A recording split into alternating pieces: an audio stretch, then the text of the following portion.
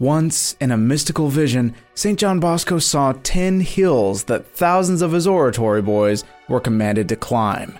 We'll hear Don Bosco's secret to making it to the top in this episode of The Miracles and Prophecies of St. John Bosco, a project of America Needs Fatima. I'm your host, Matthew Miller.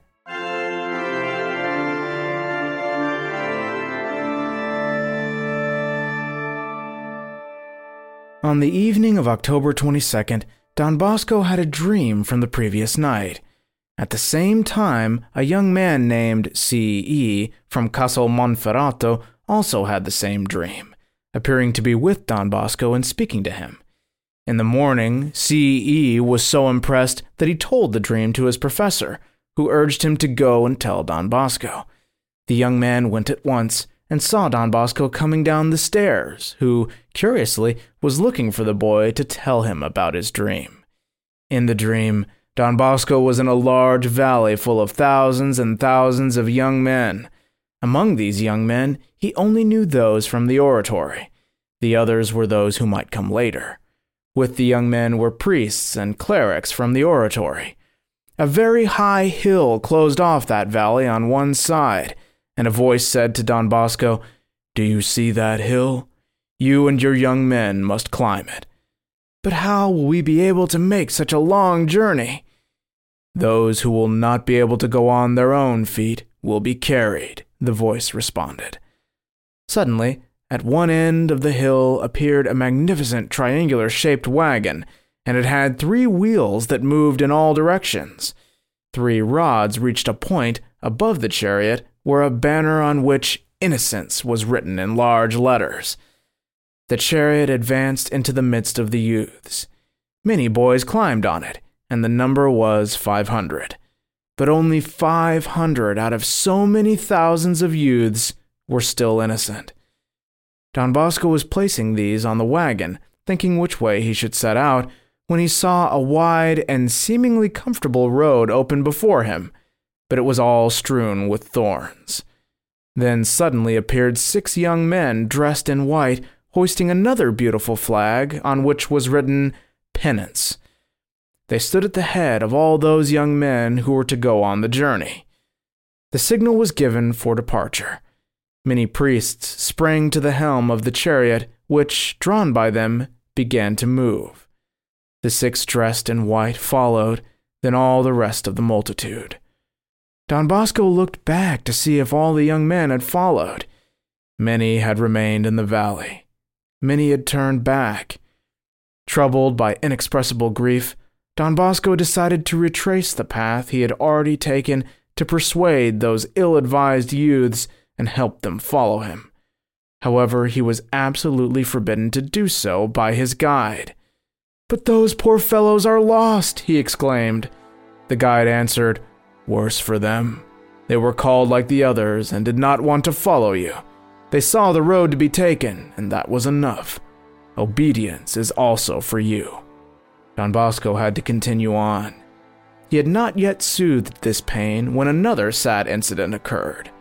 Many young men of those in the wagon had fallen to the ground. Out of those initial 500, barely 150 remained under the banner of innocence. Don Bosco was upset with this.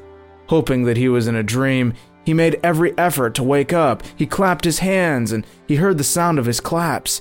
He groaned and listened to the sound throughout the room.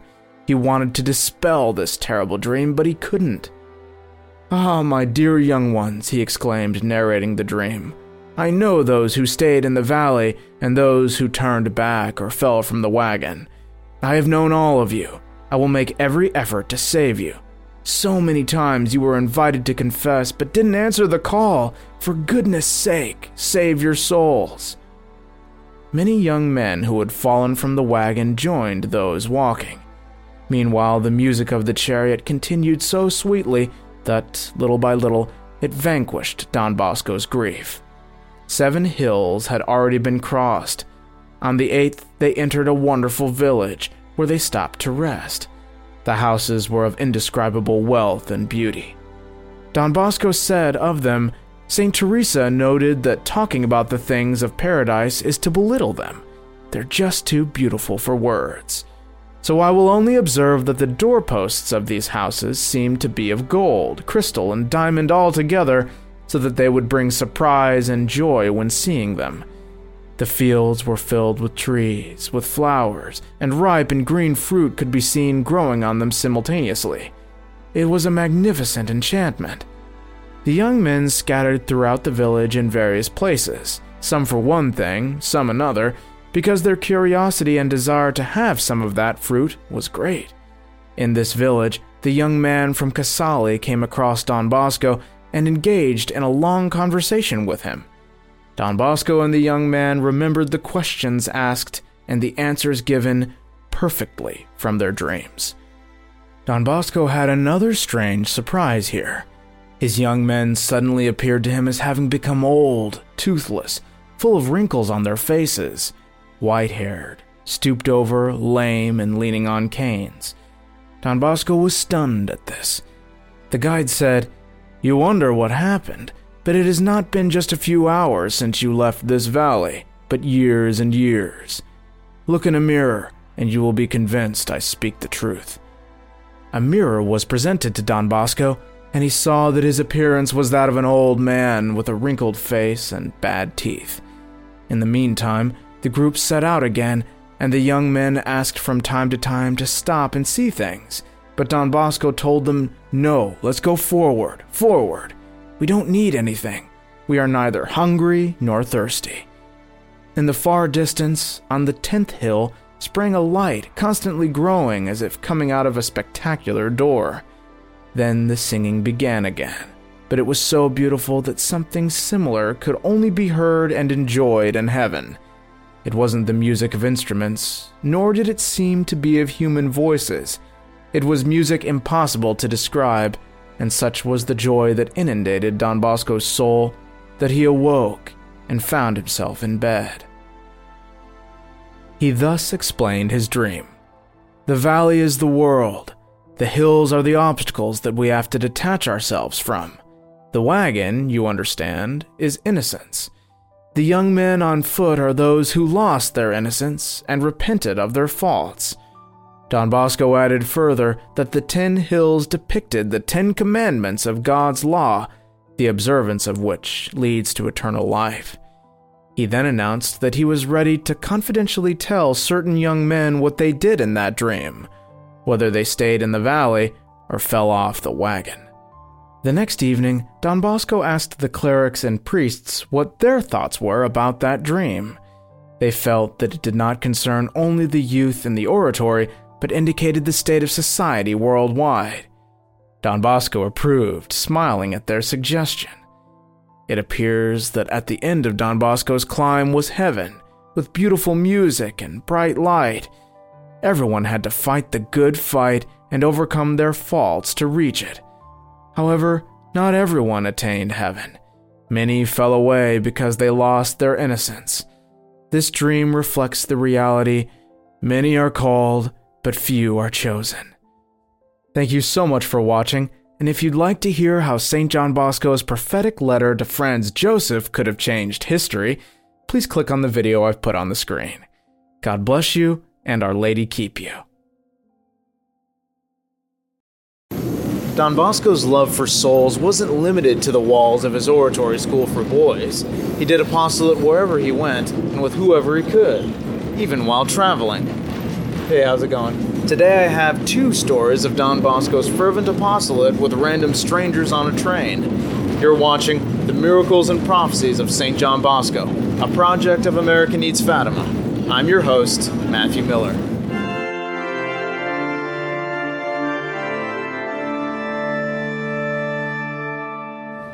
On August 15, 1860, Don Bosco left the oratory to travel to Strembino, a small town in Piedmont.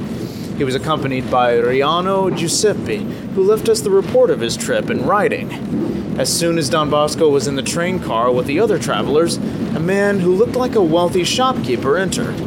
He immediately started smoking, although it was forbidden in that compartment. However, he did ask if Don Bosco would mind the smoke before he lit his cigar, to which our saint replied that he didn't mind, as long as it was just one cigar. But as soon as the shopkeeper finished one, he began to start another, upon which Don Bosco said to him with his usual smile, "Excuse me, sir, until now I have done penance for you by inhaling your smoke. Now I'd like you to do some penance for me by abstaining from it." "Ah, you're quite right, father," replied the shopkeeper, putting away his cigar.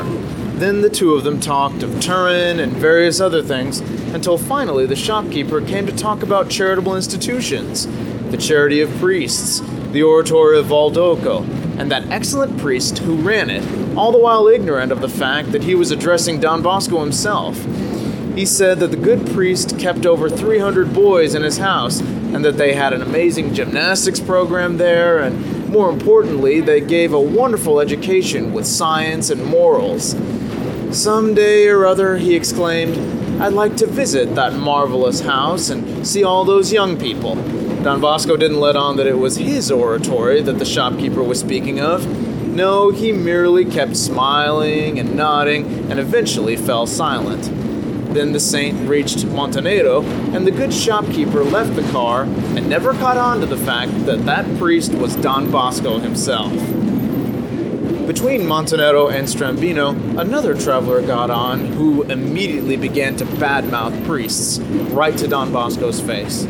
And remember that Don Bosco was always in cassock, so there wasn't any doubt as to his status as a priest. The man called priests useless to society, said that they enjoyed their privileges too much, all the while never following any of the maxims of the gospel.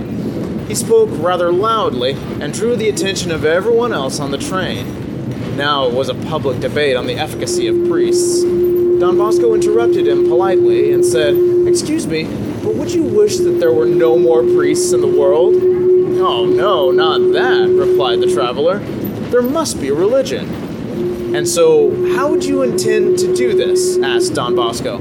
At this, the man became rather flustered and said, "Well, I'd like to remove half of the priests. Yes, half." "And which would you wish to eliminate, the good ones or the bad ones?" "The bad ones, of course," replied the man. "And what would you do with the bad ones?" asked Don Bosco. "Make them practice another profession. And do you know any priests personally?" "Oh, I know at least 50. 50? Exclaimed Don Bosco. "And among these 50, do you know any bad ones?" "Yes, about half." "Would you happen to know the names of these bad priests?" asked Don Bosco. "Oh, yes, many." Don Bosco then took out his notebook and, with pencil in hand, said to him, "Well, if you don't mind, I'd like to take their names down. They need to be reported and suspended from the exercises of the sacred ministry, if all that you say is true." At this, the entire car quieted down, and all the other travelers turned around to see this blustering man's reaction to Don Bosco's brilliant challenge in the debate. "So, I'm ready," Don Bosco persisted, pen poised. Well, then the gentleman began to smooth his mustache and mumble incoherently, until finally he thought of something and then said rather timidly, "Well, I know one who is... Well, they say he's a coward and sends his money to the Pope instead of giving it to the poor." "All right," replied Don Bosco. "Now what about the others?" "Well, another is also opposed to governmental policies, and he's an enemy of Italy because he criticizes the laws voted on by Parliament." "But these aren't crimes," exclaimed Don Bosco, and everyone else in the car chuckled to themselves at this man who perhaps had never associated with priests, but only learned to hate them by reading the newspapers. But now that he was talking to a living, breathing priest, he didn't have the heart to continue the debate, not knowing how to extricate himself from this mess. The man, embarrassed, got off at the next stop.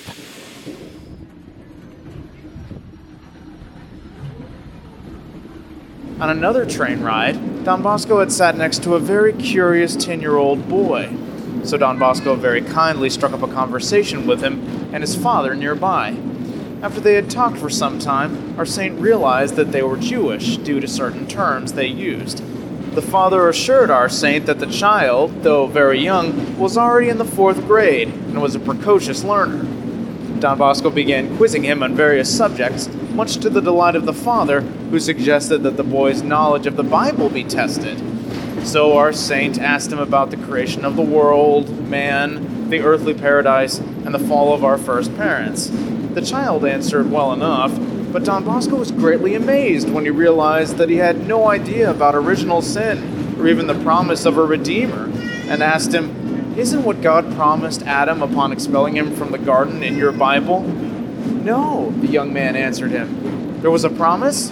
"Of course," said Don Bosco, and referenced the book of Genesis, saying, "Behold, God said to the serpent, Because thou hast deceived the woman, thou shalt be cursed among all animals, and one that shall be born of the woman shall crush thy head." "Who is the one spoken of here, born of the woman?" asked the boy. "It's the Savior who was to deliver mankind from the bondage of the devil." "Well, when will this Savior come?" "He will not come again. He has already come, and he's the one we call—" But here the father interrupted Don Bosco and said, "We don't study these things, for they don't pertain to our law."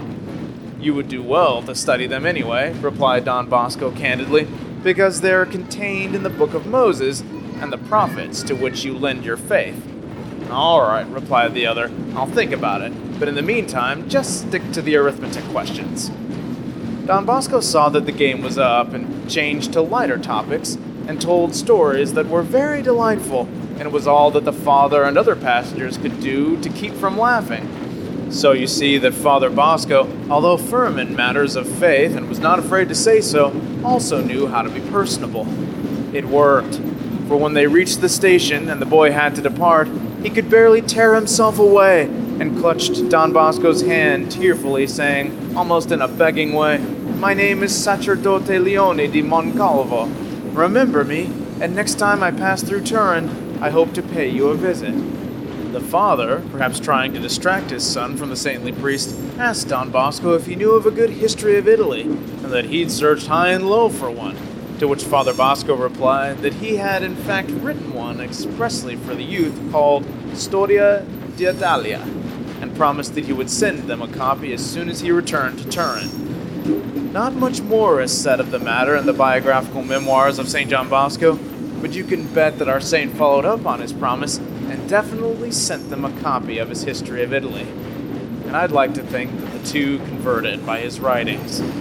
Thank you all so much for watching. And if you'd like to hear St. John Bosco's dream of the 10 hills that led to heaven, please click on the video I put on the screen. God bless you, and Our Lady keep you.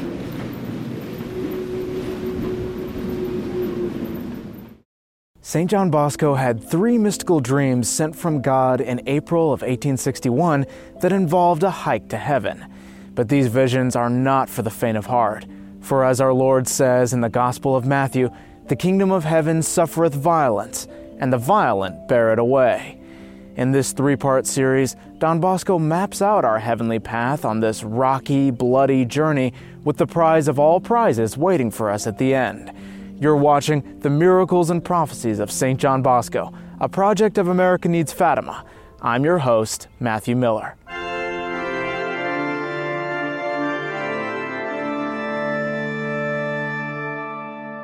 After evening prayers on April 7th, Don Bosco addressed his young men. "I have something extraordinary to tell you. Remember that it was only a dream, not a reality. But I'm only mentioning this so you won't give it more value than it deserves. I'm telling you everything because I wish you to tell me everything and be truthful. I have no secrets, but only keep what is said here within the walls of this oratory. Not that it's sinful for anyone to say this to outsiders, but I prefer that you only speak of it among yourselves. This dream is divided into 3 parts. It occurred during 3 consecutive evenings, so I will tell one part tonight and the other 2 on the following 2 nights. I found it very curious that the dreams on the 2nd and 3rd nights started from the exact point when they stopped the night before. Dreams occur during sleep, and therefore I was asleep. A few days earlier, I had traveled outside Turin, passing near the hills of Moncalieri, and the sight of these hills amazed me. It may be that the idea of that delightful spectacle came again to my mind on the nights of these dreams. I seemed to be in the midst of my boys on a plain. So I asked them, "Shall we go for a nice walk?" "Let's go," they responded. "Where to?" I asked. We looked at each other, and then someone shouted, "Shall we hike to heaven?" "Yes, yes, let's hike to heaven," everyone shouted. And with that, we started off. We were on a plain, and after walking some distance, we reached the foot of a hill. It was a genuinely admirable sight. As far as we could see, it was covered with plants of all kinds. There were pear, apple, cherry, and plum trees, and grapevines were also present. However, the trees and vines were unusual because each tree had budding and fully formed flowers. They also had small and large, ripe fruits. Each plant displayed beautiful manifestations of spring, summer, and autumn. There was so much fruit that it seemed that the limbs would break from the weight. My young students asked me to explain the meaning of such a miracle. To satisfy them, I answered, "Paradise is not like life on earth as we know it, where temperatures and seasons change. Here, there are no changes. The temperature is always the same, very mild, suitable for growth of every plant to show the beauty and goodness of all the year's seasons." We remained for some time observing this enchanting garden. A fragrant air filled us with calm and warmth with its heavenly aromas. As we slowly climbed the hill, the young men were plucking apples, pears, and cherries from the trees. When we reached the top, we thought we were in paradise. We soon realized that we were far from it. From the summit, we could see a great plain. Beyond this large plateau was a very high mountain touching the clouds. Many people were climbing it. On the peak, we saw those who had arrived at the top and were encouraging those still climbing.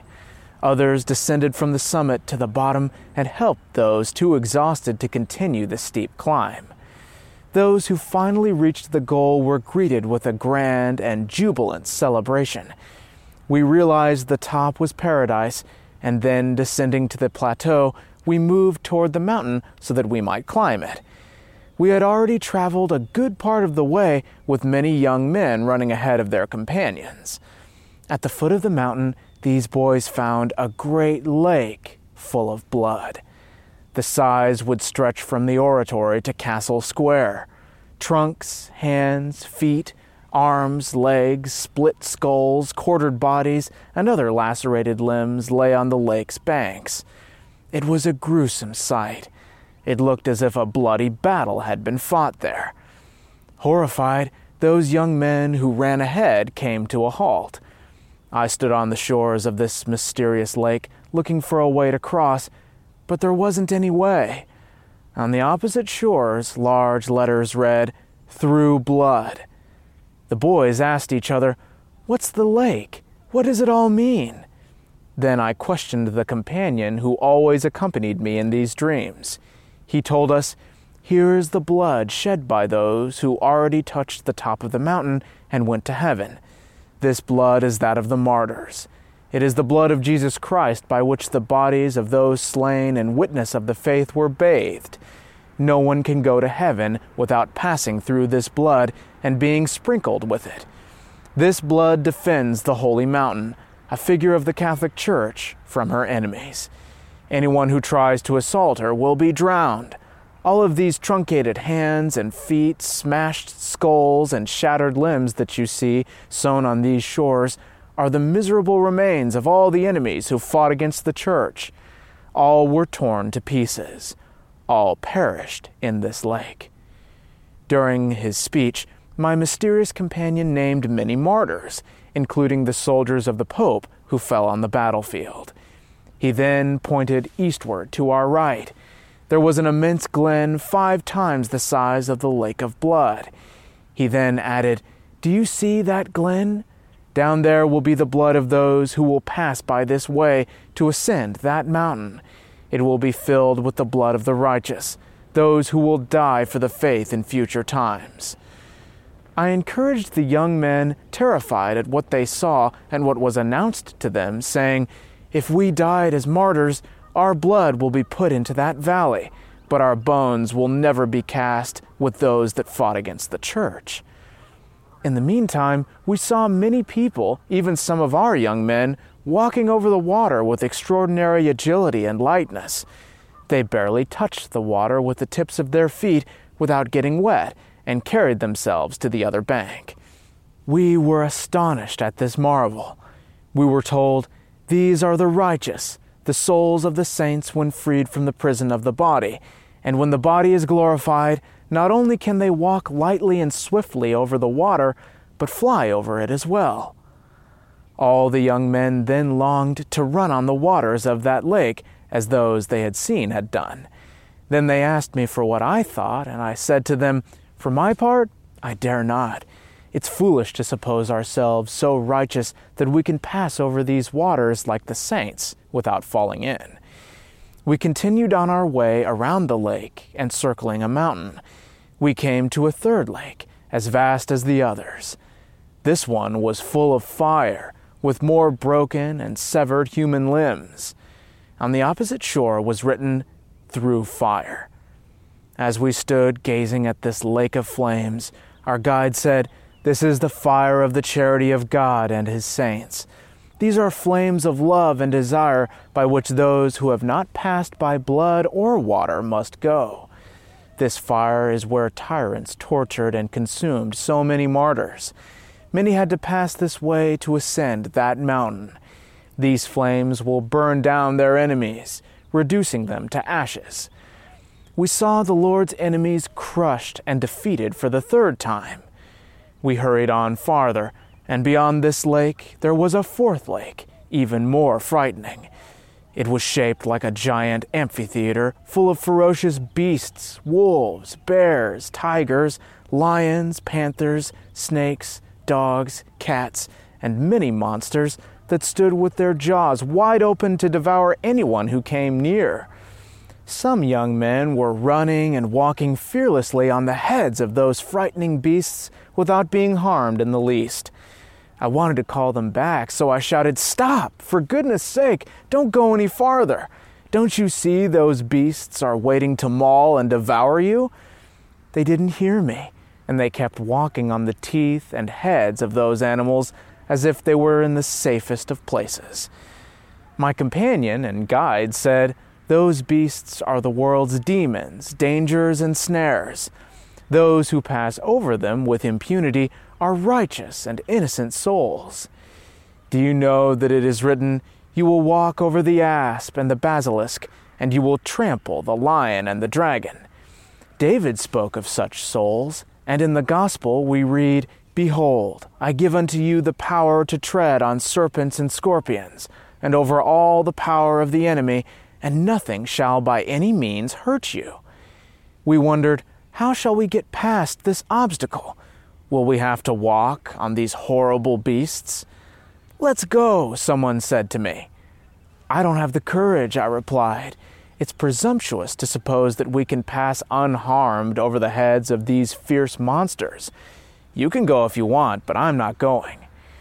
Then the young men responded, 'If you don't have such courage, neither do we.' Then, turning away from the lake of the beasts, we saw a vast land crowded with people. However, they were without noses and ears, had their heads cut off, lacked arms and legs, and were without hands and feet.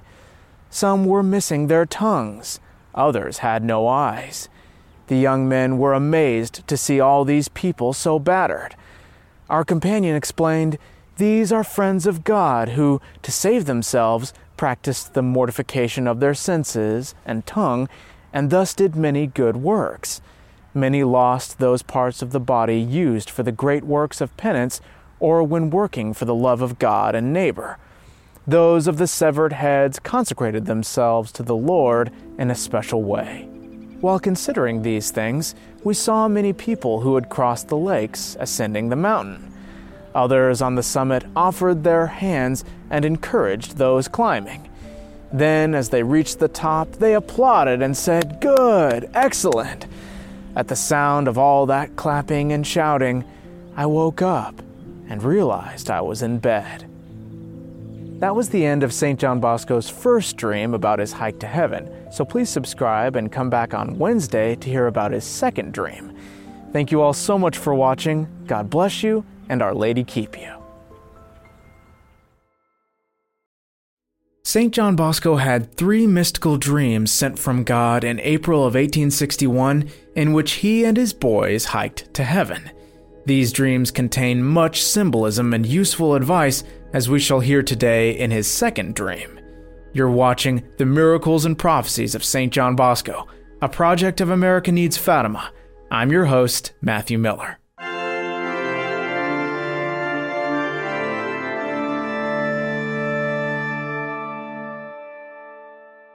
On the evening of April 8th, the young boys gathered around Don Bosco, eager to hear about the second dream. Before starting, he renewed the prohibition to play and forbade them to move from their places in the study hall. He added, those who have to leave the study hall for any reason should always ask permission from the head desk. The young men were impatient, and Don Bosco smiled, glanced around, and continued after a brief moment. Keep well in mind that there was a large lake still to be filled with blood at the bottom of a valley near the first lake. So after seeing all the sights already described and finishing our tour of that vast plateau, we found a clear place to advance. All my boys and I went through this valley that opened into a great square. We saw that the court was wide and spacious at its entrance, but it gradually narrowed so that at the end, near the mountain, there was a path between 2 cliffs through which a single man could barely pass. The square was full of content and happy people enjoying themselves as they headed to that narrow passage to the mountain. So we asked each other, could this path be the way to heaven? Those passing through the path had to crouch or lie down. They had to discard any bundle or any other thing they carried. Seeing this, I was sure the path was the way to heaven. It occurred to me that to go to heaven, we must not only divest ourselves of sin, but leave behind every worldly desire. Thus the apostle says, nothing impure shall enter into it. We stood there watching the path for an hour. However, instead of going across, I returned to the square to see what was happening there. We had only seen the many people there from a distance and were driven by curiosity to see what they were doing. We set out for the square, which was so vast that we couldn't see any boundaries. There a strange spectacle awaited us. We saw men, and many of our boys, harnessed together with different animals. There were young men whose heads were in a yoke with oxen, and I thought, what does this mean? I reflected on how the ox symbolizes laziness. I saw the ox with lazy young men that I knew and who were slow in performing their duties. I said to myself, yes, it stands to reason. It serves you right. You never wanted to do anything, and now you're harnessed to that animal. I saw others harnessed together with donkeys. These boys were the stubborn ones. They carried loads or grazed with donkeys. They were the ones who did not want to surrender to their superiors' advice or commands. I saw others harnessed with mules or horses, which recalled the Lord's words, "He has become like the horse and the mule, which have no understanding." These boys were those who never wanted to think about the things of the soul. Oh, what mindless wretches! Others grazed together with swine. They grunted in the filth and the earth like those filthy animals and covered themselves in mud. They feed only on earthly things, gave in to their ugly passions, and stayed away from the Heavenly Father. Oh, what a sight! I recalled what the Gospel says of the prodigal son who was reduced to this sorry state of living. Finally, I saw many people with cats, dogs, roosters, rabbits, etc. They were the thieves, the scandalous ones, the boasters, and the timid ones who failed to act out of human respect.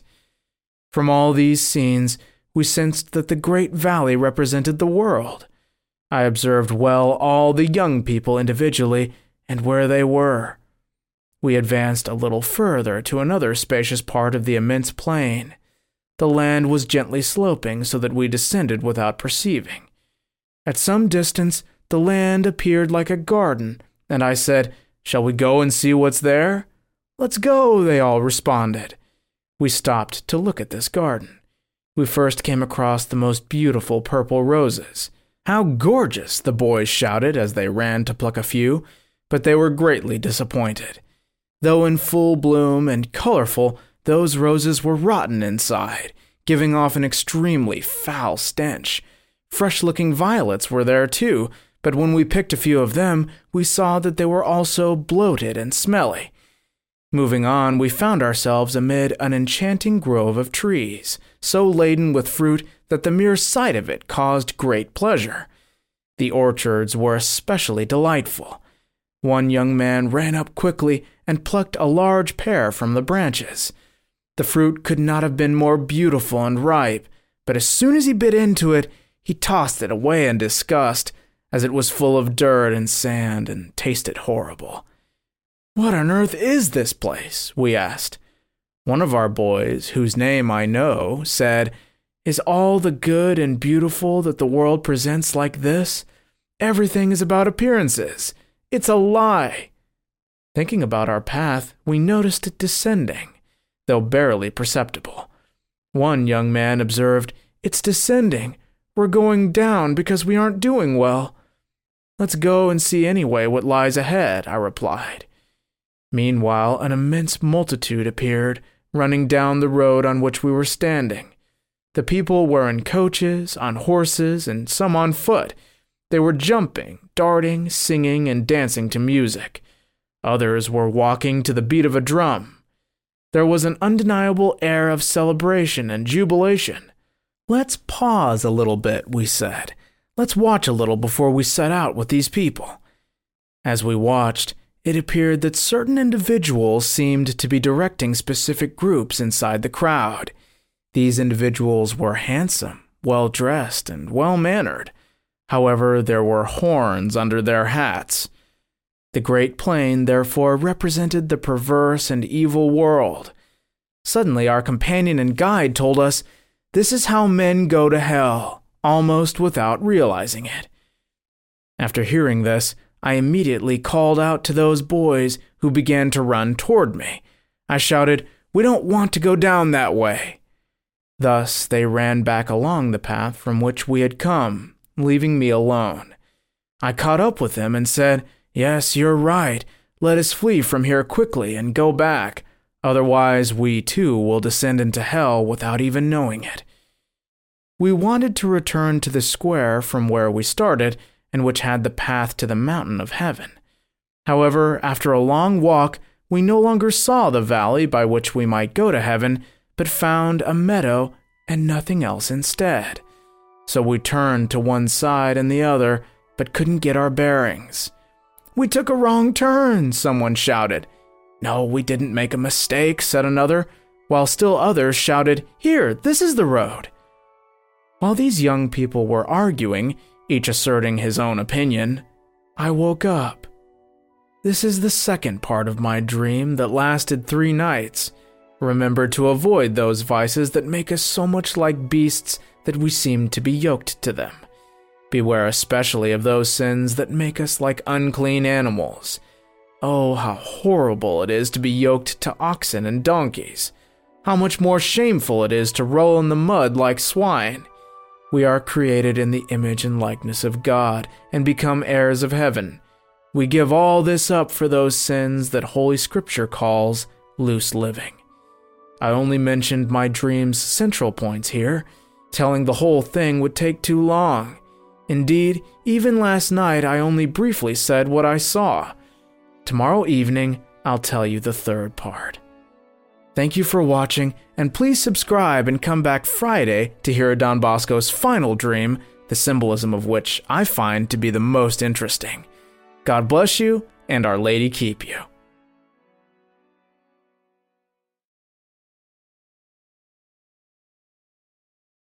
Don Bosco had 3 dreams, or visions, sent from God in April of 1861, in which he and his oratory boys hiked to heaven. Hearing about his mystical journey gives meaning and purpose to our own struggles on this earth, and reveals some of the devil's tricks that he uses to sway us from the heavenly path. Today we hear the third and final dream about his journey to heaven on this episode of The Miracles and Prophecies of St. John Bosco, a project of America Needs Fatima. I'm your host, Matthew Miller.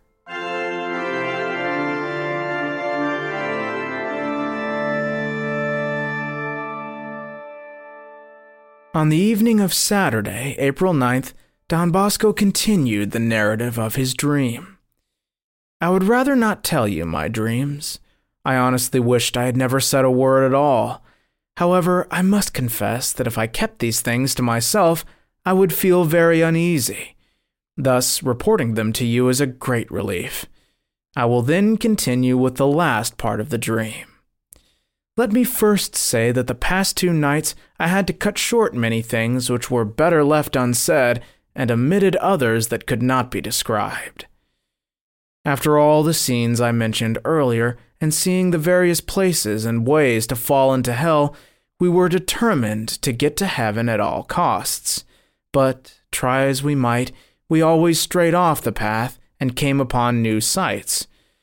Finally, we hit the right road and reached the plaza we had seen earlier. It was still crowded with people striving to climb the mountain. If you remember, it gradually tapered into a narrow trail wedged between 2 high boulders. Just beyond them was a long, narrow bridge spanning a frightful gorge. We all shouted as soon as we saw the trail. "There it is! Let's go!" And we went our way. Some boys immediately ran up the trail, leaving their companions behind. I wanted them to wait for me, but they had got it into their heads to arrive there first. Upon reaching the bridge, however, they all became frightened and stopped. I tried to urge them to advance bravely, but they refused. "Father, you go ahead," they replied. "You try it first. The bridge is too narrow. If we miss 1 step, we're finished." Finally, one boy mustered enough courage to cross over the bridge. Another followed him, and then the rest. Thus we reached the foot of the mountain. We looked for a trail, but found none. As we searched, we only found boulders, crags, ravines, and briars that hindered our efforts. The climb looked steep. We knew we were in for a hard time. Nevertheless, we did not lose heart and eagerly began to work our way up. After a short but very exhausting climb on our hands and knees, occasionally helping one another, the number of obstacles lessened until we finally found a trail that allowed us to climb more comfortably. Eventually, we reached a spot on the mountainside where many people suffered such horrible and strange pains that we were filled with compassion and dread. I can't tell you what I saw because it was too disturbing, and you will not endure the account. Thus, I'll leave it out entirely. We saw very many people climbing the mountain on all sides. As they reached the summit, they were greeted with loud cheers and applause by those already there. We could also hear heavenly music, a melodic singing, which encouraged us to keep climbing. While we ascended, a thought struck me, and I said to the boys near me, "Isn't this strange? We're on our way to heaven, but are we dead or alive? What about our judgment? Or have we already been judged?" "No," they replied laughingly, "we're still alive." "Well," I concluded, "dead or alive, let's get to the top and see what's there." And we hastened our pace. With perseverance, we finally got close to the summit. Those already there were getting ready to greet us. I looked behind to see if the boys were following, and I found, to my great sorrow, that I was almost alone. Only 3 or 4 boys had kept up with me. "Where are the others?" I asked, somewhat upset. "They stopped here and there," was the answer. "Perhaps they'll come up later." I looked down and saw them scattered about the mountain trail, hunting for snails, picking scentless wildflowers, plucking wild berries, chasing butterflies and crickets, or just resting on some green patch under a shady tree. I shouted as loud as I could, waved to them, and called them by name, urging them to hurry up and telling them that this was not the time to rest. A few heeded my call, and I soon had about 8 boys around me. All the others turned a deaf ear and kept busy with silly trifles. I had no intention of going to heaven with only a few boys, so I decided to go down and chase after those lazy fellows. So I told the boys near me to wait and then started down. I sent up the mountain every one of the boys I met. I urged, encouraged, reprimanded, and even jabbed and shoved some as needed, For heaven's sake, get up there, I kept saying. Don't waste time on trifles. Finally, after reaching nearly every one of them, I found myself almost at the crags of the mountain which we had climbed with so much effort. Here I stopped some exhausted and discouraged boys who had given up the ascent and were on their way back down. Then, as I turned to resume the climb with them, I stumbled against a stone and woke up. I ask you not to tell these stories to others outside the oratory, for if anyone heard them, they would laugh at them. Talk about these stories among yourselves as long as you like, but give them no more weight than that which applies to a dream. I want to ask you one more thing. Please don't ask me if you were in these dreams, what you did, or if you were among the boys. This could do more harm than good to some. It could also be a problem of conscience that I want you to avoid. If this last dream, for example, was real and we all died, then very few would reach heaven among so many young people here now. To give some proportions, if there were 700 or 800 of us, perhaps 3 or 4 would make it to heaven. Now, don't be troubled because I'll explain this to you now. When I say that only 3 or 4 would fly to heaven, I mean they would go without spending some time in the flames of purgatory. Others, however, would remain there only a minute, a day, several days, and weeks. Almost all would spend at least a little time there. Do you want to know how to avoid purgatory? Seek as many indulgences as you can. Do those practices with the proper dispositions, then you may acquire a plenary indulgence and fly to heaven. With that, Don Bosco finished the narration of his 3 dreams about the hike to heaven. One could explain the symbolism of the last dream thusly. The scene depicting the narrow passage between the 2 cliffs with a little wooden bridge represents the cross of our Lord Jesus Christ. The confidence of walking over the bridge by those sustained in their faith, the danger of falling while crossing, and the obstacles of all kinds to reach the easy path at the end seem to point us to religious vocations.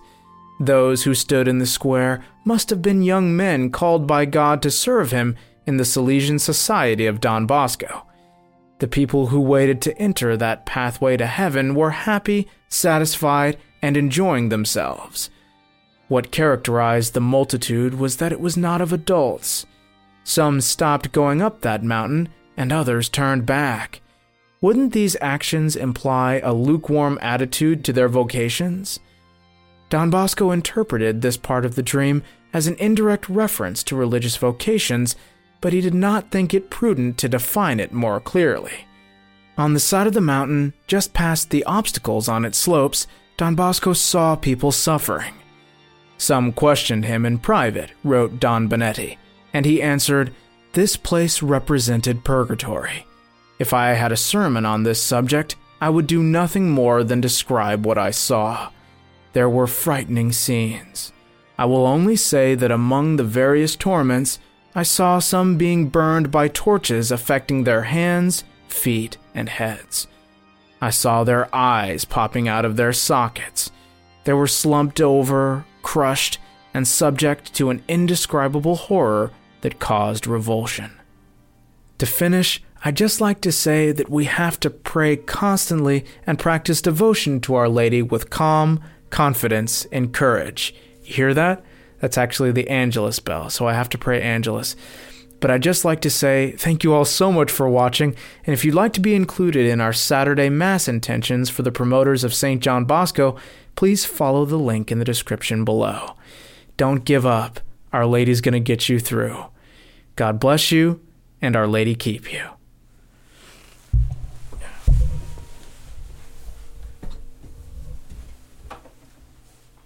In the name of the Father, and the Son, and the Holy Ghost, amen. Angelus Domini in Salve Maria, et concepit Spiritus Sancto. Ave Maria.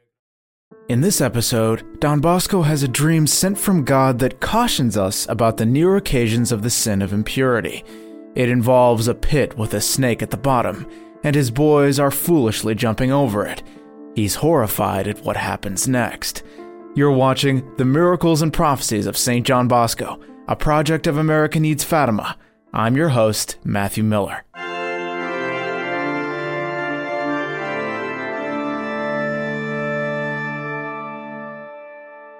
On the evening of November 13th, Don Bosco told the young men about a brief dream almost lightheartedly.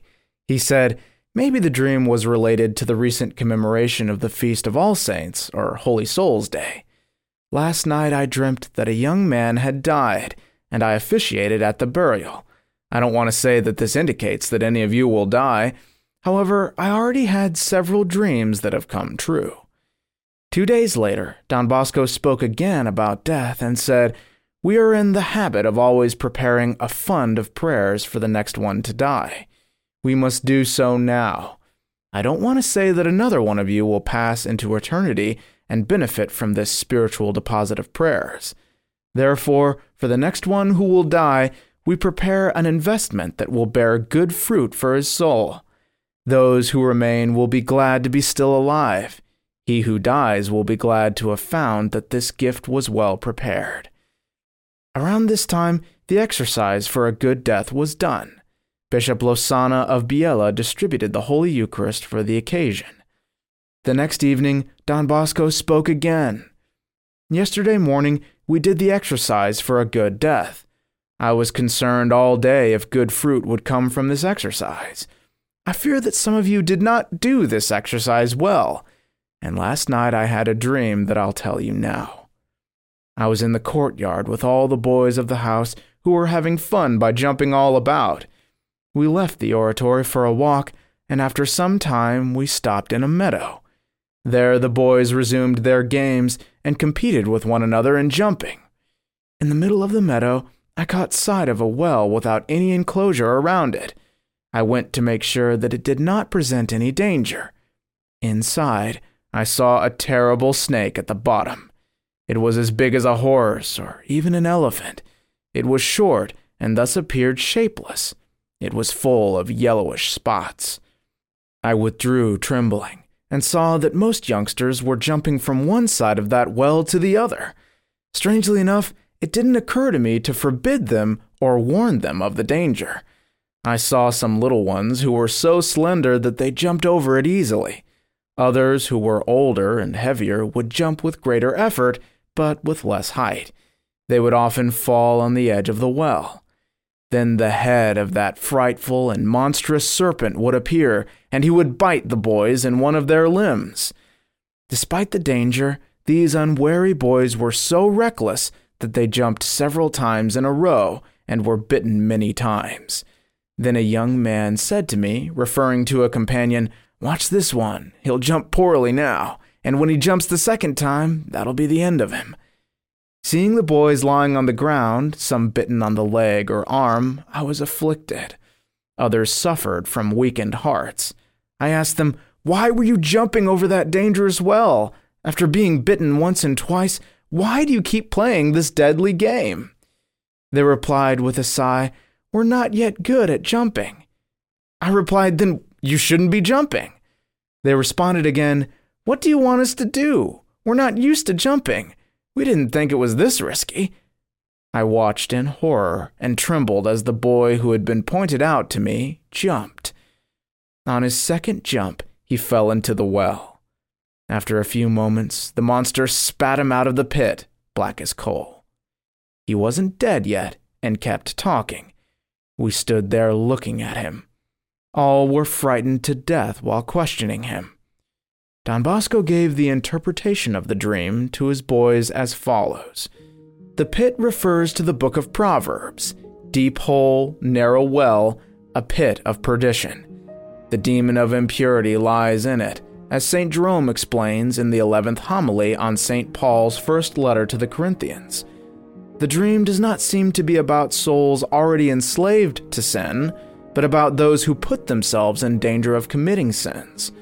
The process to sin begins with the lightheartedness and joy of recreation. Thus, everyone enjoys peace of conscience, but soon the scene changes. The little ones leap unharmed and safely over the well, for their passions have not been aroused in them because they intend to do no evil. Fun absorbs their thoughts, and their guardian angels protect their innocence and simplicity.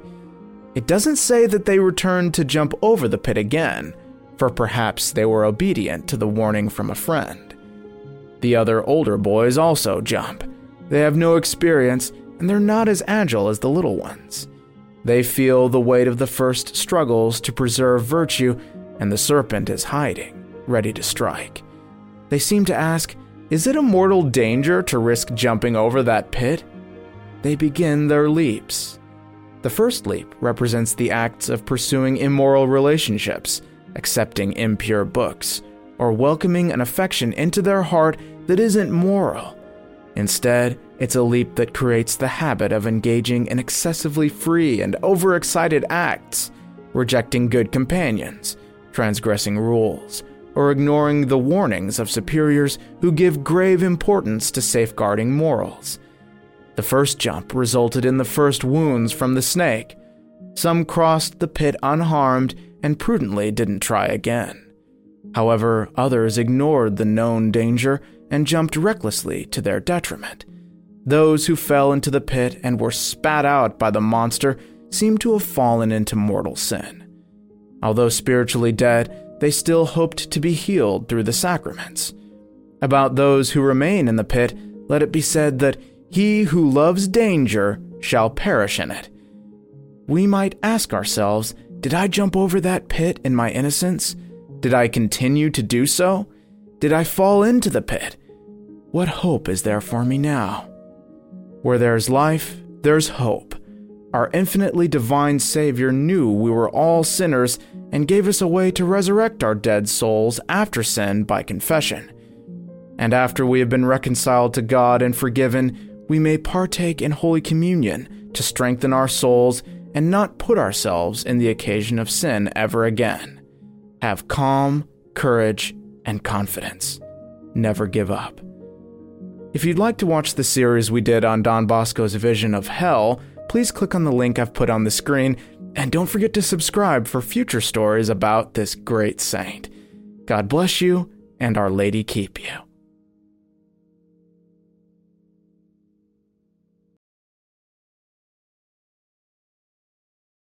Early on in St. John Bosco's priestly life, he would often travel to parishes outside Turin to preach a mission. Scores of people would come to hear him, and they were greatly edified by the examples that he gave. But what was St. John Bosco's secret to giving a good sermon? We'll find out in this episode of The Miracles and Prophecies of St. John Bosco, a project of America Needs Fatima. I'm your host, Matthew Miller.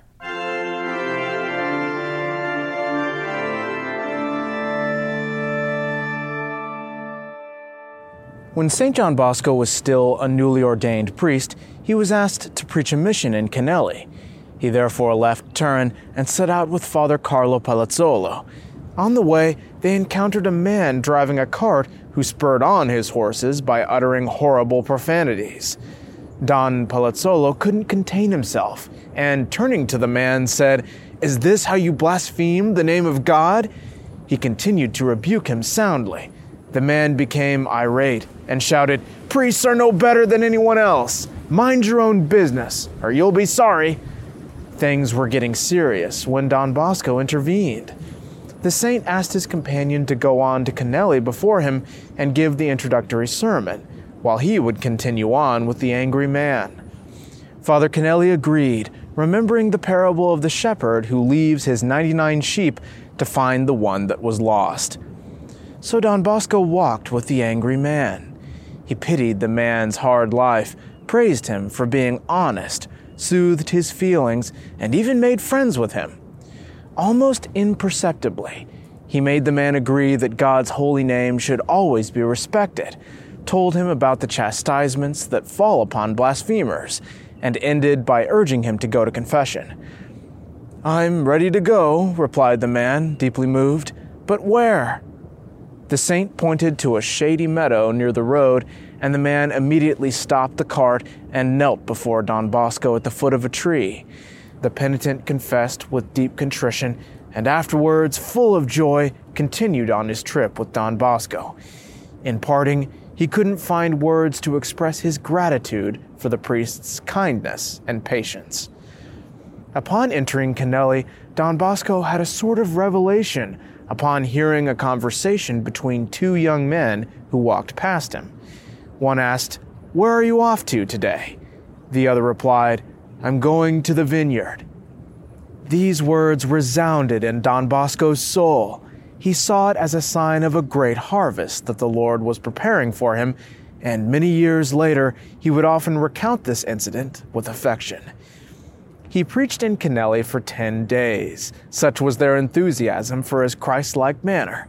He then went on to Castelnuovo, where he gave a sermon on the novena of the Most Holy Rosary and heard many confessions. His preaching produced great fruit among both the adults and the children in the countryside. Most were rough and even illiterate, but yet they readily understood his unique method of instructing. Don Bosco later said of this mission, "The reception to these sermons was beyond my expectations. I was amazed because I said nothing new.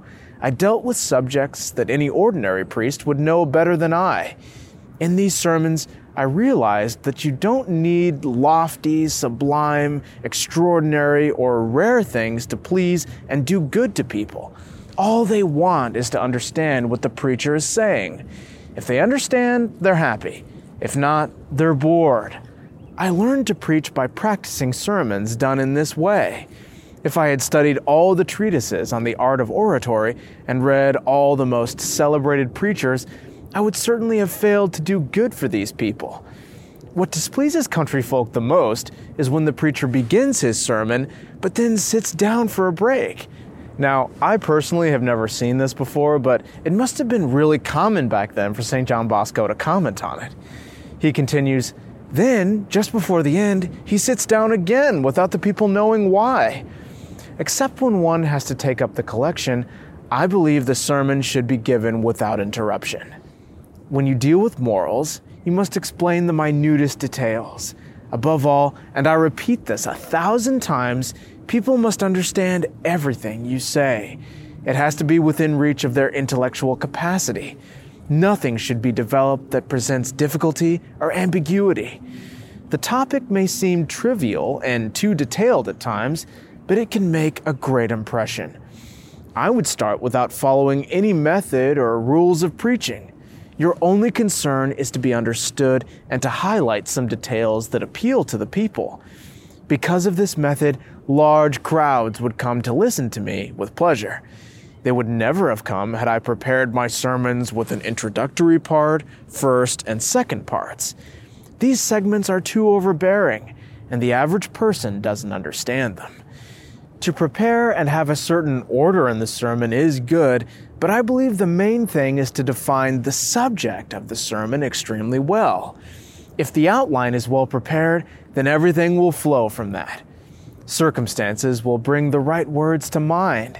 The introduction can be taken from any place, time, or circumstance. Now, the most useful tools are similes, parables, fables, and allegories. With these, you can firmly express a truth that no one forgets. I still remember the impression I made during a sermon in which I wanted to explain that God bene omnia fecit. As we read in the Gospel of St. Mark, He has done all things well. I wanted to prove that God arranged all things as they are, and the whole makes up a wondrous order, so entirely turned to the good of man. Thus, people should see everything that happens to them as if God directly sent it. I told this parable. A weary traveler stopped in the shade of some oak trees and wondered, why did the Lord give such small fruits of acorns to these huge oak trees? Look at the small, ugly pumpkin plant that can't even hold itself up. Why did God give it such a big fruit? These big pumpkins would be beautiful hanging up there from these oak branches. Imagine hundreds and hundreds of them hanging from all sides of the oak tree. With these thoughts, he fell asleep. Meanwhile, a slight breeze arose, causing a small acorn to fall and hit the traveler on the nose, waking him up. "Oh, Lord," he cried, coming to his feet and touching his aching nose, "you have done so well by giving such tall plants so small of a nut. If it had been a pumpkin falling on me from that height, it would have smashed my head, and I'd be dead." Another time, I wanted my flock to know the folly of pride and vanity. What did I do? Had I recited the texts of the Holy Scripture and the Holy Fathers on this subject, the young men would have taken little notice. They would have been bored and soon forgotten the lesson. Therefore, I told them about Aesop's fables in great detail, but I added a few aspects to the original story. It was the tale about a frog that wanted to make itself as big as an ox. Hence, he puffed himself up so much that he exploded. I told this fact near Valentino Park and included many other ridiculous circumstances. So I made this frog talk with other frogs to bring out some moral issues. The effect seemed extraordinary. Yet, what could be more trivial than this tale? So you see that St. John Bosco drew his arguments from his knowledge of theology and he followed a logical outline, but the secret of his success as an effective preacher for both the ignorant and the learned was that he preached not to show off, but to advance the greater glory of our Lord Jesus Christ and touch their hearts. Thus, he wasn't above using simple tales to convey his meaning, just as our Lord Jesus Christ did with parables. If you'd like to hear Don Bosco's advice on how to avoid sins of impurity, please click on the video I've put on the screen. And don't forget to subscribe for 3 Don Bosco stories a week. God bless you, and Our Lady keep you. Let's go. You stayed still for a long time. It was good.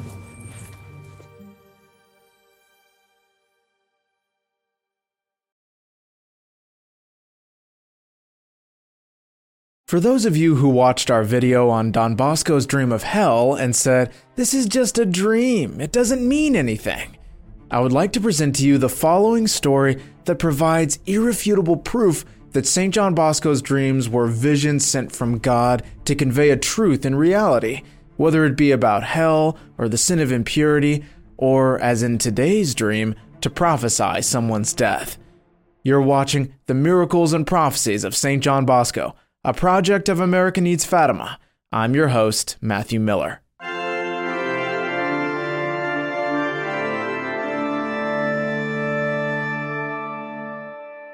On February 1st, Don Bosco announced that a young student might die before the month's exercise for a happy death. If he lived long enough to finish the special prayers, that time would be the maximum amount of time God would allow him to live. A dream prompted this announcement. As Don Bosco slept, he seemed to be entering the courtyard and found himself amid his young boys at recess. By his side, he had the usual guide who accompanied him in previous dreams. Suddenly, a majestic eagle appeared, circling lower and lower above the boys. Don Bosco marveled at the bird, and the guide said, "Do you see that eagle? He wants to seize one of your boys." "Which one?" asked Don Bosco. "The one on whose head the eagle is going to land." Don Bosco stared at the bird. After a few more turns, the eagle alighted on 13-year-old Antonio Ferraris from Castellazzo Bormida. Don Bosco recognized the boy and woke up. Then, as soon as he awoke, he clapped his hands to see if he was awake and started to pray, "Lord, if this isn't a dream but true, when will it occur?" He fell asleep again, and the guide reappeared saying, "Ferraris will not do the exercise for a happy death more than once." Thus, Don Bosco realized that it was real. He had to tell Ferraris without saying his name to him or the others. At that time, he was healthy. A month later, Don Bosco repeated the prediction to his boys. At the time, a 13-year-old boy named Giambattista Salvio, a native of Cambiano, had been with his parents on March 1st. He was suffering from a severe illness, and the rumor had spread that he was the one whose end was predicted by Don Bosco. When speaking to the boys that evening of March 3rd, he said, "Tonight, I want to talk to you about your life at the oratory. First, Lent has already begun, and we must sanctify it with good works. Those who are obliged to fast already know what they must do without my telling them. But what about the others? They, too, must do good works, and since they cannot fast due to their ages, let them do something else. I suggest confession and frequent Holy Communion to obtain all the graces you need from God. Of all the times in the year, Lent is the most advantageous to ask for help. I've already announced that one of us will die. You might ask me, is Savio the one? I won't tell you. Who is he then? The Lord knows. He's among you, and he has heard my warning.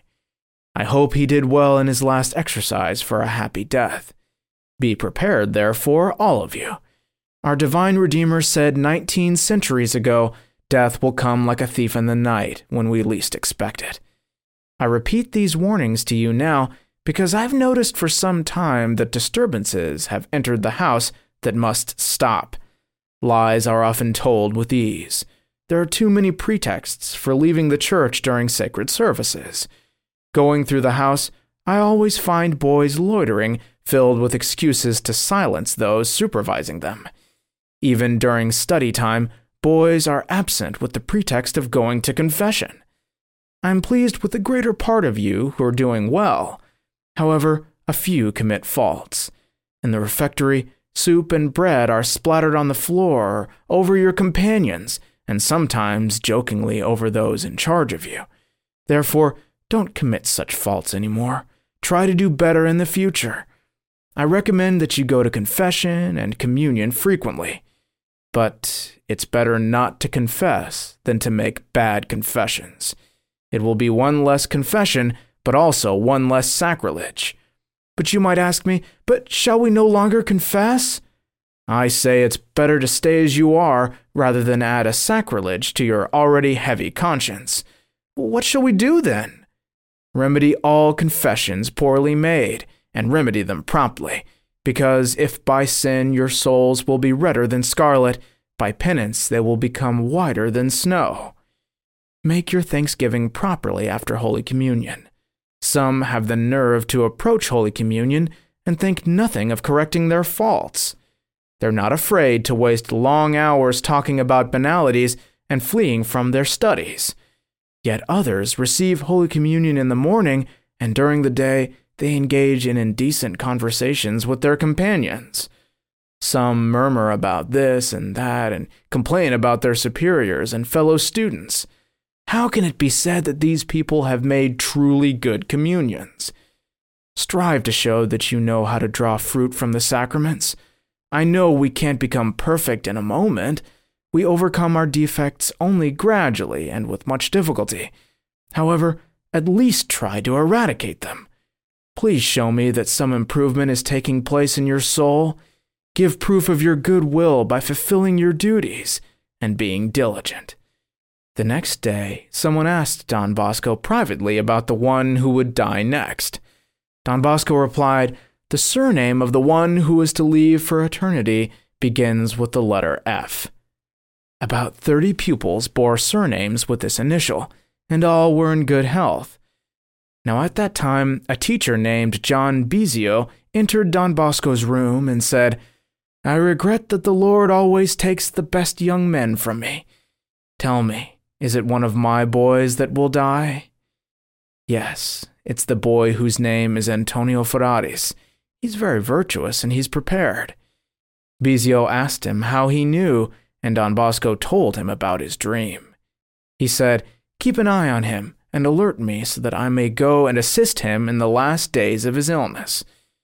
In the meantime, Antonio Ferraris began to experience an illness that occasionally forced him to go to the infirmary. At first, it seemed a minor ailment, but soon it worsened. Don Bosco went to the boy's bed with Dr. Gribaldo, who saw that the sick boy's life was in danger. The boy's mother came to the oratory while her son's state was not yet critical. After caring for him for a few days, she, who considered Don Bosco a saint, said to Bizio, "Has Don Bosco said whether my son will live or die?" "Why do you ask me this question?" Bizio answered. "To know whether I should stay or return home." "But what about the disposition of his soul?" Bizio asked. "I am a mother, and of course I wish for my son to get well. For the rest, let the Lord do what he thinks is best for him." "And are you resigned to God's will?" asked Bizio. "Yes, whatever the Lord wills," the mother responded. "But what if your son dies?" "Let God's will be done." Seeing her generous disposition, Bosco hesitated a little and said, "Then stay. Don Bosco assured me that your son is a good young man and is well prepared." The Christian mother listened, shed a few tears, and said, "If so, I will stay." Bosco had told her to stay because, according to Don Bosco's prophecy, her son had no more than 5 or 6 days left to live. Antonio Ferraris died on the morning of March 16th, receiving all the comforts of religion. When he entered his last agony, Don Bosco approached his bed, suggested some ejaculations, and gave him final absolution. The boy then commended his soul to God.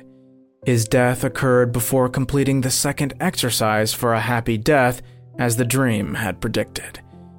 On the evening of March 16th, Don Bosco thus spoke to his boys, "I see you're anxious to hear from me about the last moments of our Ferraris. I'm here to answer you. He died with resignation. During his short illness, he suffered much, but with great serenity. I asked him if he wanted anything from me, and he said, 'Only one thing, help me get to heaven.'" I ask all those watching this video to pray to Saint Joseph that we too may have such a resigned and holy death. And if you'd like to be enrolled in our Saturday Mass intentions for the promoters of St. John Bosco, please click on the link I've put on the screen.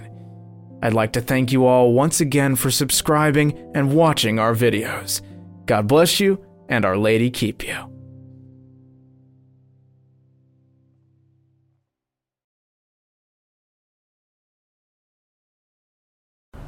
St. John Bosco's prophetic mission is especially confirmed in today's episode. We'll hear about his vision of a monstrous red horse that symbolized the persecution of the Catholic Church. You're watching The Miracles and Prophecies of St. John Bosco, a project of America Needs Fatima. I'm your host, Matthew Miller.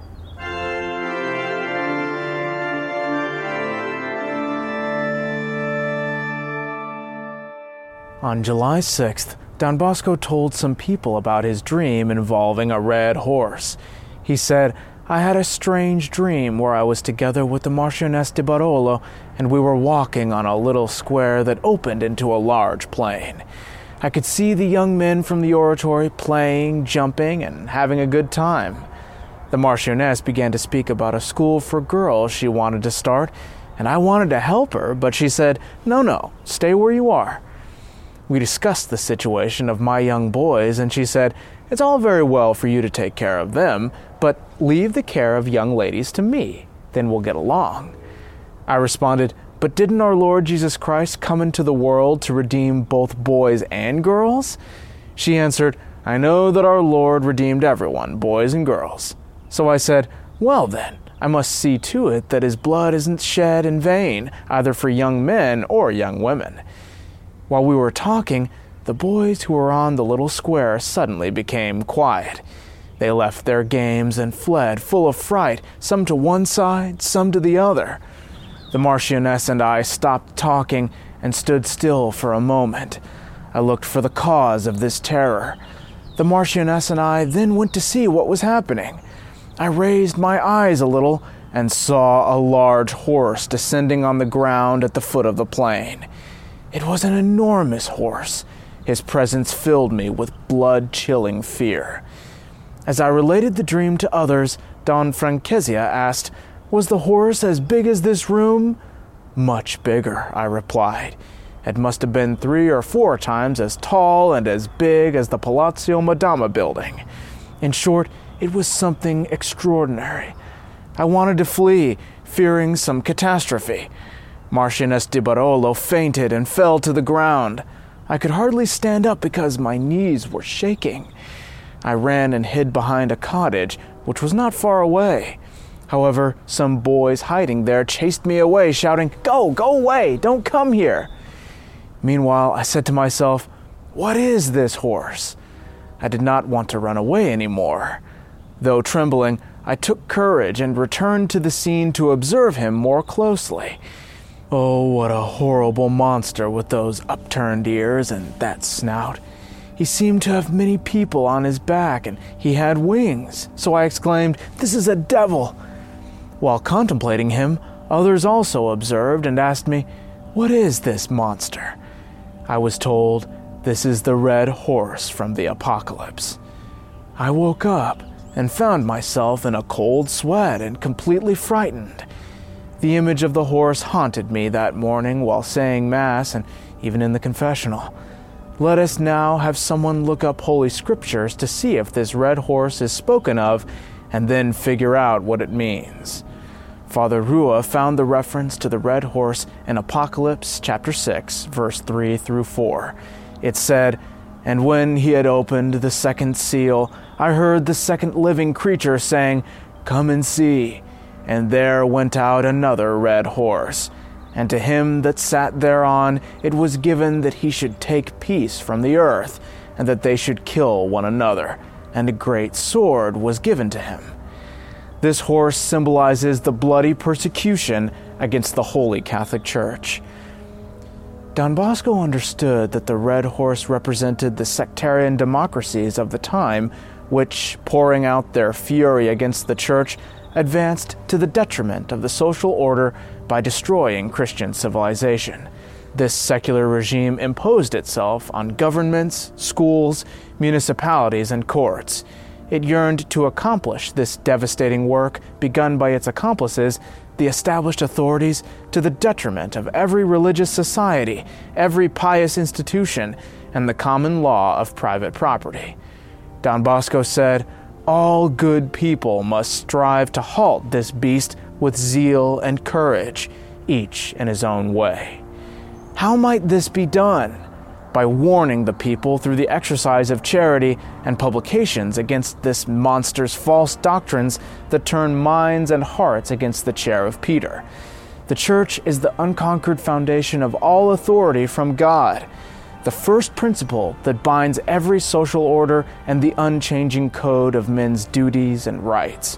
She is the divine light that shines through the errors of evil passions and illuminates the faithful. She's the mighty guardian of evangelical and natural morality. On earth, she constantly affirms eternal rewards for those who keep the Lord's law and equally announces eternal punishments for transgressors. The Church, the chair of St. Peter, and the Pope are the same. Don Bosco manifested his great love for the Supreme Pontiff in word and deed. He said he would even kiss the pages of Salzano's ecclesiastical history one by one, precisely because this Italian historian was an admirer of the legitimate authority of the Pope, especially the early popes. Whenever Don Bosco spoke to young people about the popes, he had trouble finishing his talk because he always had more to say in praise of them. His talks were so attractive that he impassioned all who listened.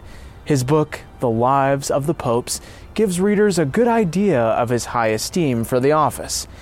There were two subjects that especially touched him in his life, and they caused great admiration in him: the virtue of modesty and the papacy. Let's pray to Our Lady that we might share Don Bosco's enthusiasm for the office of the papacy. Let us pray for the Church. If you'd like to hear about how Don Bosco actually prophesied an oratory boy's death in order to prepare him for heaven, please click on the video I've put on the screen. And I'd like to thank you all for even watching and subscribing to these videos. God bless you, and Our Lady keep you.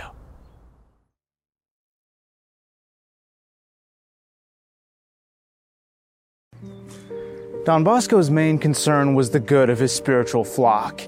He remembered the verse from the book of Proverbs: "Take good care of your flocks, give careful attention to your herds," which is why he prayed to acquire exact knowledge about his sheep and asked for the grace to watch over them carefully. His prayers were answered in the form of a vision which revealed the importance of retaining or regaining one's baptismal innocence and not causing scandal. If not, there would be 3 great famines as a result of their sin. He also saw some of his oratory boys in a symbolic garden representing heaven, which is an event from his life that's seldom talked about. Join us for our 2-part series on Don Bosco's dream, The Countless Lambs. You're watching The Miracles and Prophecies of St. John Bosco, a project of America Needs Fatima. I'm your host, Matthew Miller.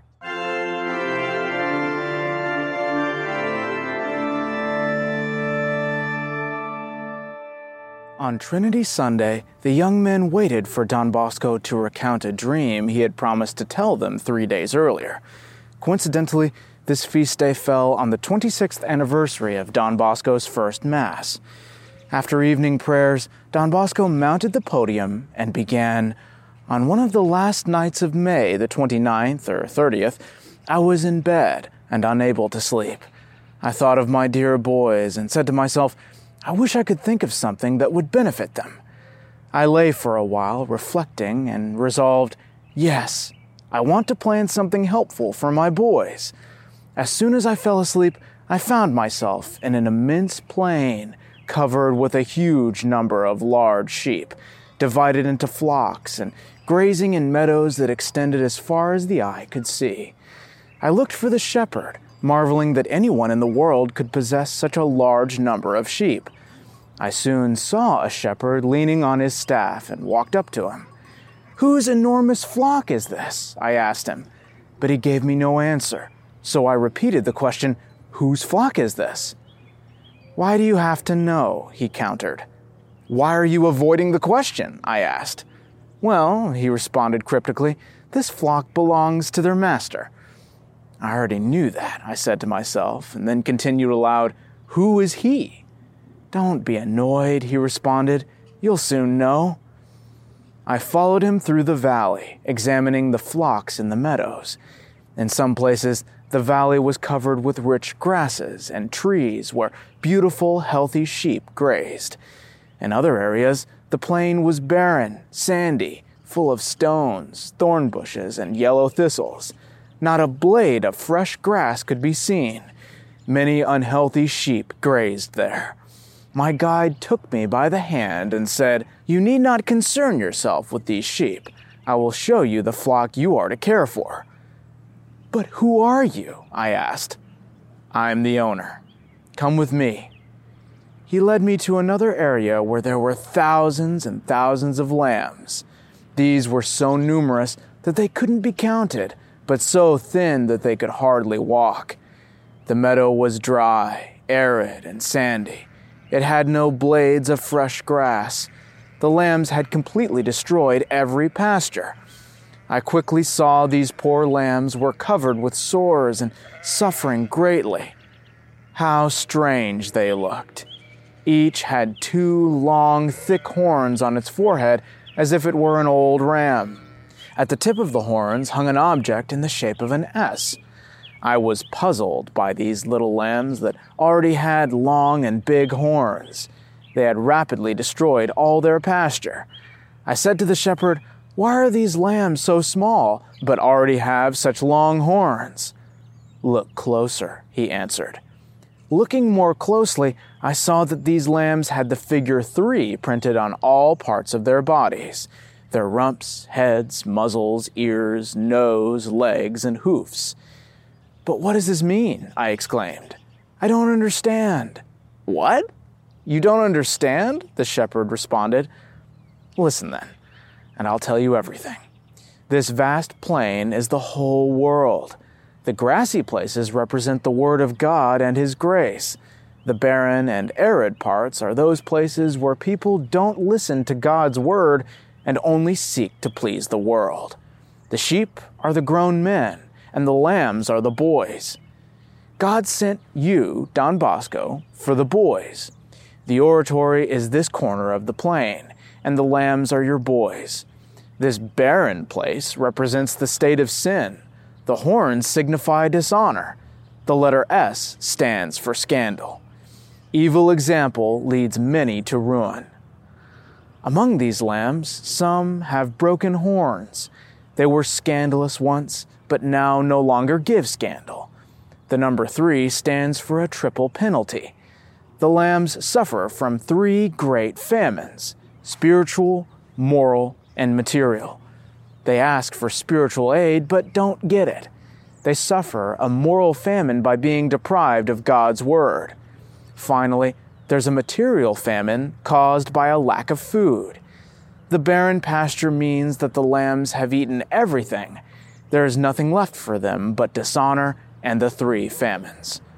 This spectacle also shows the present sufferings of so many people in the world. At the oratory, even the most pitiful boys have something to eat. While I listened and observed everything, all those lambs changed their appearance. Rising on their hind legs, they became tall and turned into boys. I approached to see if I knew any of them. They were all young men from the oratory. However, I had never seen many of them, although all claimed to be oratory boys. Some of these unknown boys are currently in the oratory. These boys never present themselves to me or come to me for advice, and they flee from me. Because they have no relationship with me, I don't yet know them. However, the immense majority of the unknowns were those who were not yet in the oratory. Sadly observing that multitude, my guide took me by the hand and said, "Come with me, and you'll see many other things." He led me to a remote corner of the valley, surrounded by little hills, encircled by a hedge of luxuriant plants. There we found a large meadow filled with fragrant grasses, scattered with colorful wildflowers, fresh groves, and streams of clear waters. Here I saw another considerable number of cheerful boys who had formed or were forming beautiful robes with the meadow's flowers. "At least you have these boys to console you," the man said. "Who are they?" I asked. "They're boys in the state of grace." I had never seen such beautiful and radiant people and things, nor could I ever imagine such splendor. It's impossible to describe them without being there. I watched those young men with immense pleasure and saw many who I did not know among them. So my guide said, "Come with me, and I'll show you something that will give you greater joy and consolation." He led me to another meadow with even lovelier and more fragrant flowers than the ones I had already seen. It had the appearance of a royal garden. We found many boys of such extraordinary beauty and splendor that they outshone those we had just admired. Some are already in the oratory, and others will come later. To hear about this marvelous vision of the Garden of Heaven, please subscribe and come back Friday for part 2. You don't want to miss it. God bless you, and Our Lady keep you.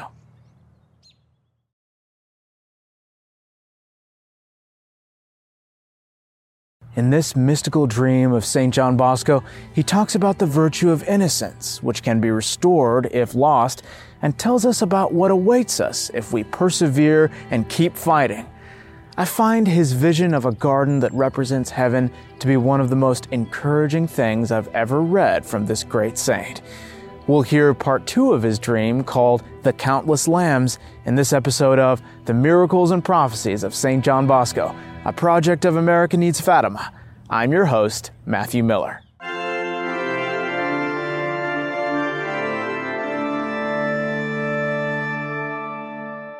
My guide led me to another meadow with lovelier and more fragrant flowers than the ones I had already seen.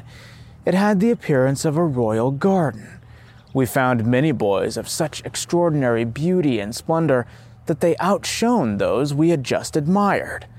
Some are already in the oratory, and others will come later. These boys have preserved the beautiful lily of purity, my guide explained. They are still clothed in the robe of innocence. I looked on in ecstasy.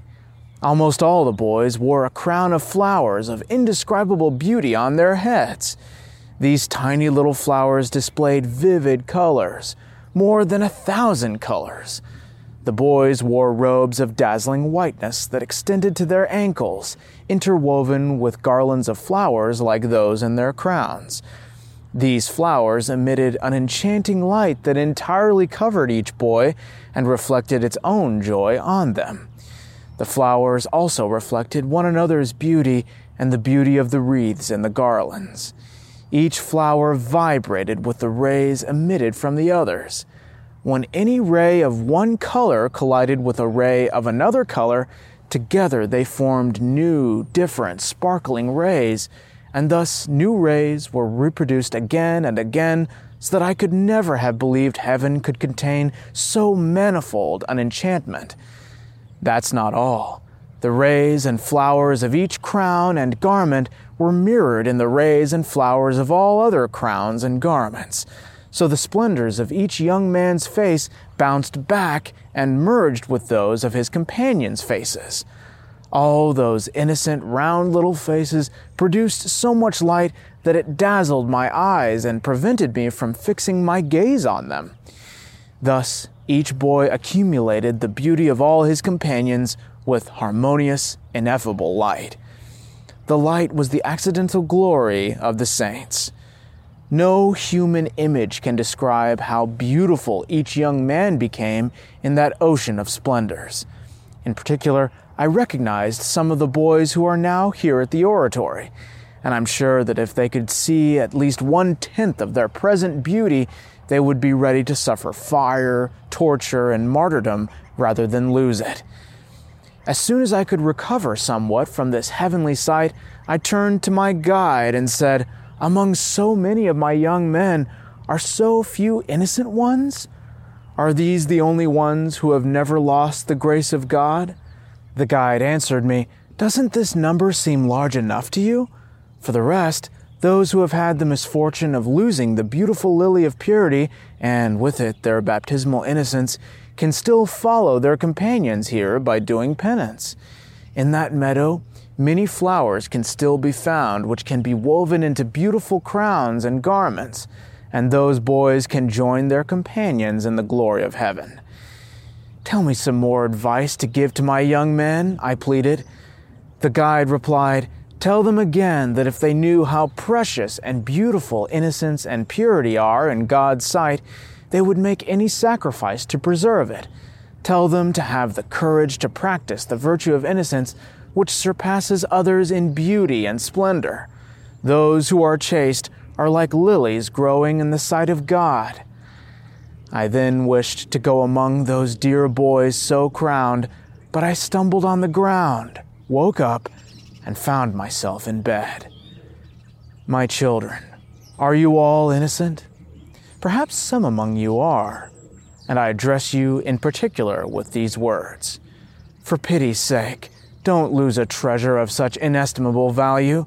Your purity is a treasure worth as much as heaven, as much as God. You should have seen how beautiful these young men were with their crowns. The whole spectacle was such that I would have given anything to continue enjoying that sight. Indeed, if I were a painter, I would consider it a great grace to be able to paint what I saw in some way. If you knew the beauty of an innocent soul, you would subject yourself to any painful hardship to preserve the treasure of innocence, even death. The number of those who had returned to grace brought me great consolation, yet I had hoped the number would be much more significant.